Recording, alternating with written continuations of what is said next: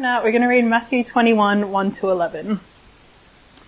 As they approached Jerusalem and came to Bethphage on the Mount of Olives, Jesus sent 2 disciples, saying, "Go to the village ahead of you at once, and you will find a donkey tied there, with her colt by her. Untie them and bring them to me. If anyone says anything to you, say that the Lord needs them, and he will send them right away." This took place to fulfill what was spoken through the prophet. "Say to daughter Zion, see, your king comes to you, gentle and riding on a donkey, and on a colt, the foal of a donkey." The disciples went and did as Jesus had instructed them. They brought the donkey and the colt and placed their cloaks on them for Jesus to sit on. A very large crowd spread their cloaks on the road, while others cut branches from the trees and spread them on the road. The crowds went ahead of him, and those that followed shouted, "Hosanna to the Son of David! Blessed is he who comes in the name of the Lord. Hosanna in the highest heaven." When Jesus entered Jerusalem, the whole city was stirred and asked, "Who is this?" The crowds answered, "This is Jesus the prophet, from Nazareth in Galilee." Hi everyone, well let me add my welcome to that of Luke's before. My name is Jeffrey Lynn, I'm one of the pastors at Trinity Church Adelaide, and I'm coming to the end of my 5-week series with you guys at Trinity Grove on Matthew 19 through 21. It's been really wonderful being with you. I'm really sad, of course, that we can't be there in person, but I look forward to see you again shortly at some point in the future.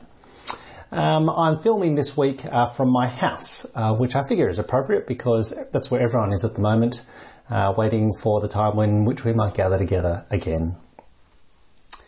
You should have had a chance to have downloaded the outline by now, I hope. It'll also pop up in the notes, but I'd encourage you to have it in front of you if you can, along with the Bible open.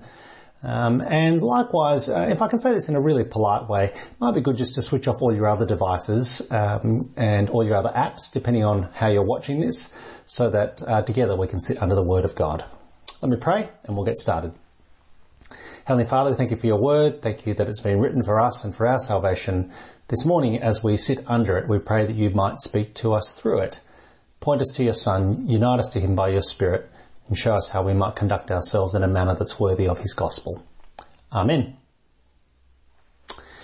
Well, I'm going to start with a very topical question today, one no doubt that all of us have been thinking about. The question is, what kind of leader do we want? What kind of leader do we want? Particularly in a time of crisis, like the one that we're in. What kind of a leader do we want? What do we want them to be like? Not just in public, but behind the scenes as well. Well, some of the things I suppose we'd say, we want our leaders to be wise and sensible. We want them to be approachable and humble. We want them to be compassionate and empathetic. Wise and sensible, approachable and humble, compassionate and empathetic. We have a variety of preferences and expectations. What I want us to do today is see how people responded to Jesus and how they responded to him during the biggest crisis of their day. If you have a look on the handout, you'll see there's 3 points: the disciples, the crowd, then the whole city, and then some reflections on us today. Let's pick it up then with the disciples, verses 1 through 7, Matthew chapter 21. Verse 1, as they approached Jerusalem and came to Bethphage on the Mount of Olives, Jesus sent 2 disciples, saying to them, "Go to the village ahead of you, and at once you will find a donkey tied there, with her colt by her. Untie them and bring them to me. If anyone says anything to you, say that the Lord needs them, and he'll send them right away." This took place to fulfill what was spoken through the prophet. "Say to daughter Zion, see, your king comes to you, gentle and riding on a donkey, and on a colt, the foal of a donkey." So the disciples went and did as Jesus had instructed them. They brought the donkey and the colt and placed their cloaks on them for Jesus to sit on. Okay, well, Jesus finally has made it to Jerusalem. Remember his 3 predictions about what would happen when he got there? One of which, the most recent, is printed there on your handout, Matthew chapter 20, verses 17 through 19. Jesus said when he got there, he would be mocked, flogged and crucified, but on the 3rd day he'd rise again. But remember also his explanation as to why he would go through all of this. Matthew 20 verse 28, again on your handout. "The Son of Man did not come to be served, but to serve, and to give his life as a ransom for many." Well, Jesus has finally made it to Jerusalem, and given the importance of this visit, it's perhaps no surprise that Jesus had made extensive preparations for his entry. First impressions count, they say, and in Jesus' case, nothing is left to chance. What is surprising, however, is his choice of vehicle. Look at verse 2. Verse 2 indicates that he is to come into Jerusalem on a donkey with a colt. Now, of course, the question is, why is that significant? Why is that so important? Well, part of the reason is because your car says something about you. If I can put it that way, your car says something about you. Now, actually, I don't care for cars much, but there was one day in my life where I cared about the car a lot. And so what I've done today is I've brought some photos. Now, we're a little bit low budget here still, so what I've done is I've actually literally printed out the photos, and I'm going to hold them up for you to see, mostly actually so that I can live out my fantasy of wanting to be a play school presenter. So, it's kind of like I'm on TV. Anyway, here we go. The photos, well, a bit of background. It was my 21st wedding anniversary this week, just on Friday. 21 years, Wendy and I have been married. We celebrated by being locked indoors. So anyway, here we go. I'm going to show you a photo. If you have a look here. Isn't that lovely? This is Wendy and me on our wedding day. Don't we look young? Anyway, the point of it is you can't see the car so well there, although you can probably tell it's not a very modern car. In fact, this is another photo of the wedding car with a couple of our friends, little kids standing on it. You can see, there is our wedding car.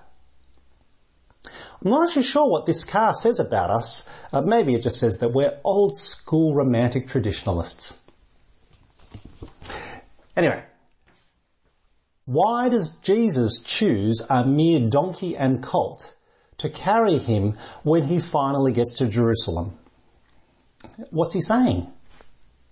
See, why didn't Jesus choose a charger or a mighty war horse, a steed that befits a great king returning home after an epic military victory?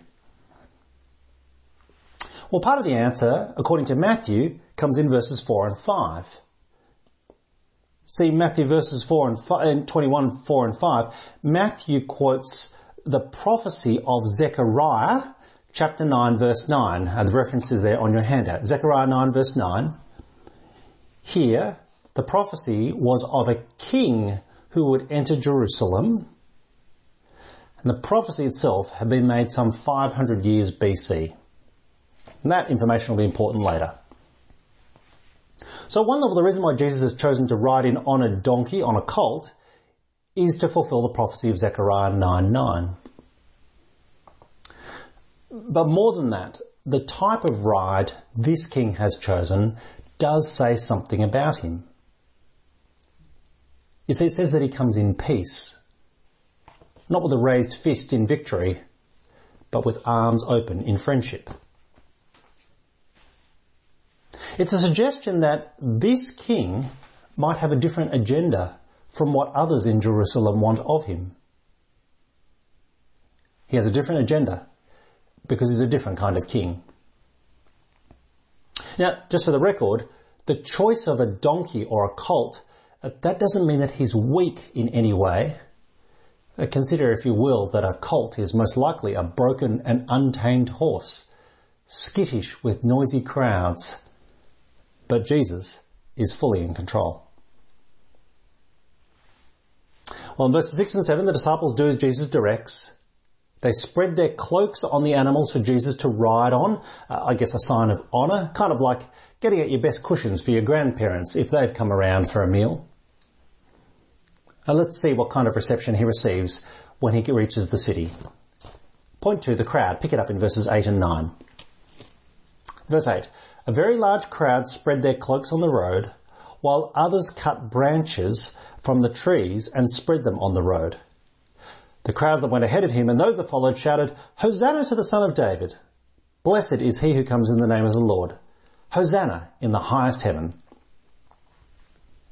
Well, two things to notice about the crowd that's gathered. Firstly, it's a very large crowd, we're told. Not just a crowd, a very large one. Of course, to point out the obvious, you might find that hard to imagine given social distancing at the moment. But actually the important thing to notice is that this very large crowd's reaction is even more extreme than that of the disciples. You see, their cloaks are strewn on the road now, branches are hacked down from the trees, and there are loud shouts of acclaim. And it's here that we get a hint that the crowd might have misunderstood what this king is like and what he has come to do. The hint lies in their greeting, in their salutation, which actually is quite over the top. It's a series of quotes there from Psalm 118 verses 25 and 26. Again, the reference is on your handout. Two ways in which you see just how extraordinary, how effervescent their greeting is. Firstly, they call him Son of David. Son of David. Now that, of course, is a reference to David, the greatest king of Israel. And at this point, we're going back in time not just 500 years to Zechariah, but 1,000 years to when David sat on the throne. You see, the crowds don't see Zechariah's king gentle and riding on a donkey. The crowds are looking for something more. So they see someone more ride into Jerusalem. They see the Son of David come home to the city of David. And it's this point that their reaction really is quite over the top. Hosanna, they cry. Hosanna, twice for emphasis. Now, Hosanna just simply means save us. So, of course, the big question is, save us from what? What are they asking this Son of David to save them from? Now, it's interesting, back in chapter 20, as we've seen, Jesus has just said he will give his life as a ransom for many, to save us from our sins. But instead the crowd sees someone who might save us from our enemies. The crowds see a king who will deliver them from their hated Roman overlords. That was the crisis of their day, and it had been going for years. Perhaps that's why the crowd will turn on him within one short week, once they realise that this Jesus really does have a different agenda from theirs. But at the moment, the tone feels highly triumphant. The cloaks and branches are more than just fussing around for the arrival of a VIP. This is serious excitement. There is expectation about the arrival of this king. Now, to point out the obvious, many Australians, particularly those who are younger, they don't get this kind of royal fascination at the arrival of a monarch. So maybe a better parallel might be to imagine what the buzz would be like if you got word that a vaccine had arrived.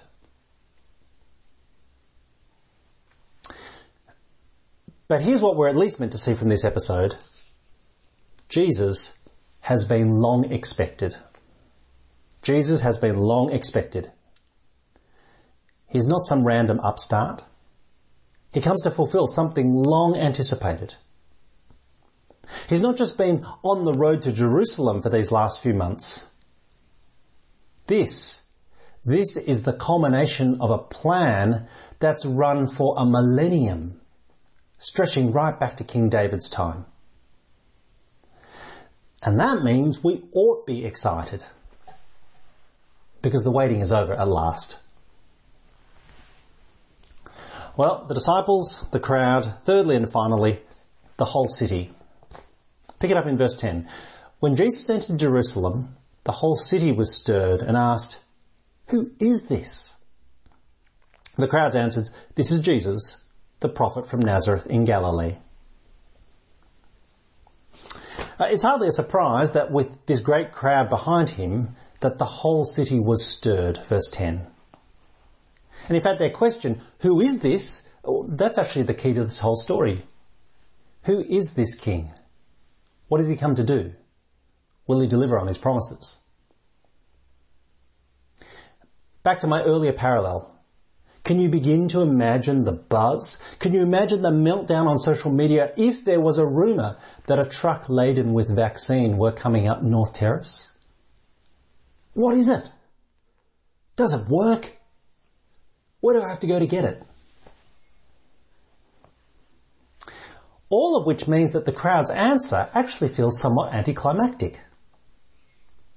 It's a hint, actually, that they haven't really understood who Jesus is, despite their incredible greeting to this Son of David.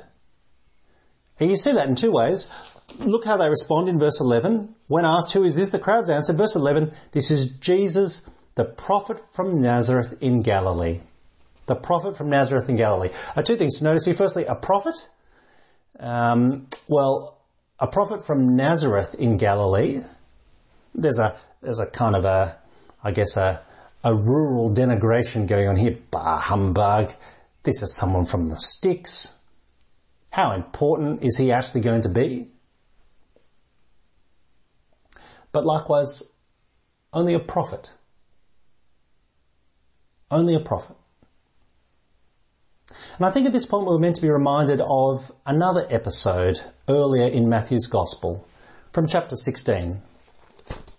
I printed the passage there for you on your handout because here almost the same question gets asked. Who is this? But this is the first time in which Jesus' disciples have any understanding of what his mission is. Have a look with me there. Matthew chapter 16 verse 13. When Jesus came to the region of Caesarea Philippi, he asked his disciples, who do people say the Son of Man is? They replied, some say John the Baptist, others say Elijah, still others Jeremiah or one of the prophets. But what about you, he asked. Who do you say I am?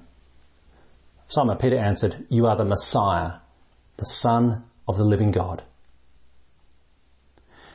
Peter's confession at Caesarea Philippi is that Jesus is the Messiah, the Son of the living God.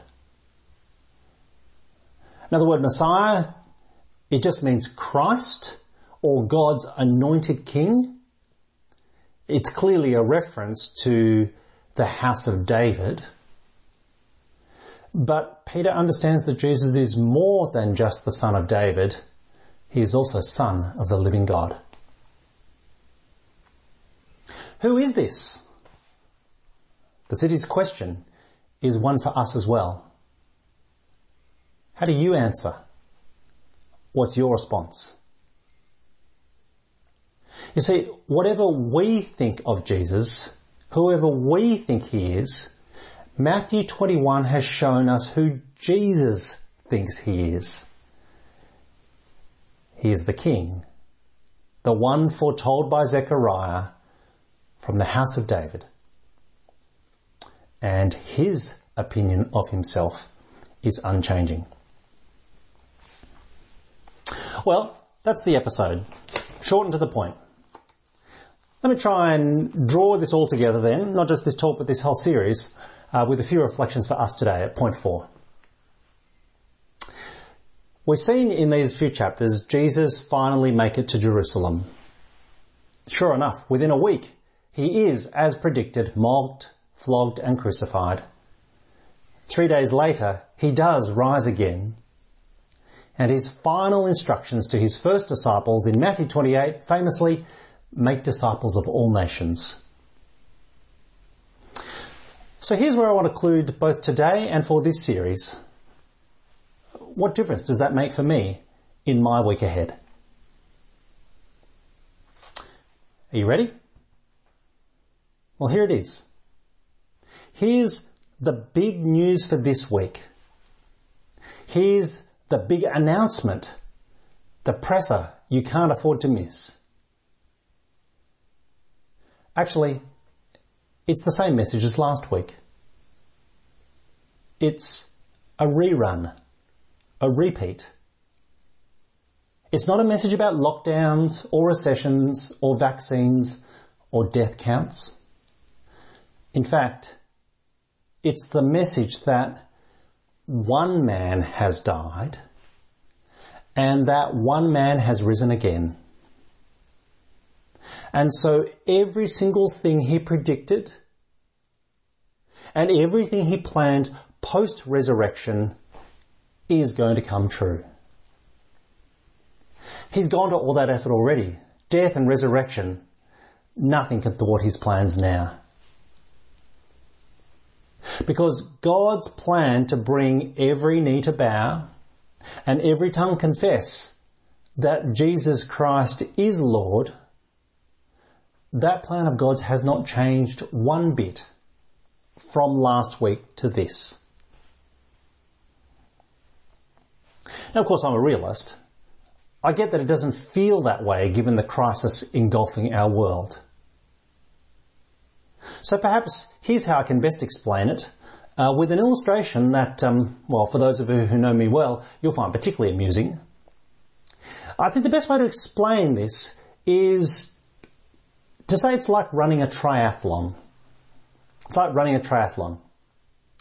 Now, for the record, I have never done one. If for no other reason than the fact that, I can run a little bit. I can manage to not fall off a bike, but I sink like a rock, so I'd never make it past the swim leg. Plus, I figure I've never had the stamina to actually watch a triathlon, so I figure I probably shouldn't try to compete in one.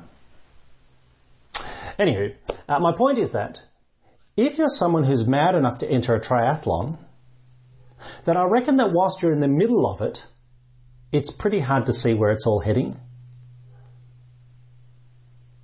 So I want you to imagine instead that instead of being a competitor, rather you're up in the media blimp, up in the sky, looking down from a bird's eye view on the course as it's laid out before you.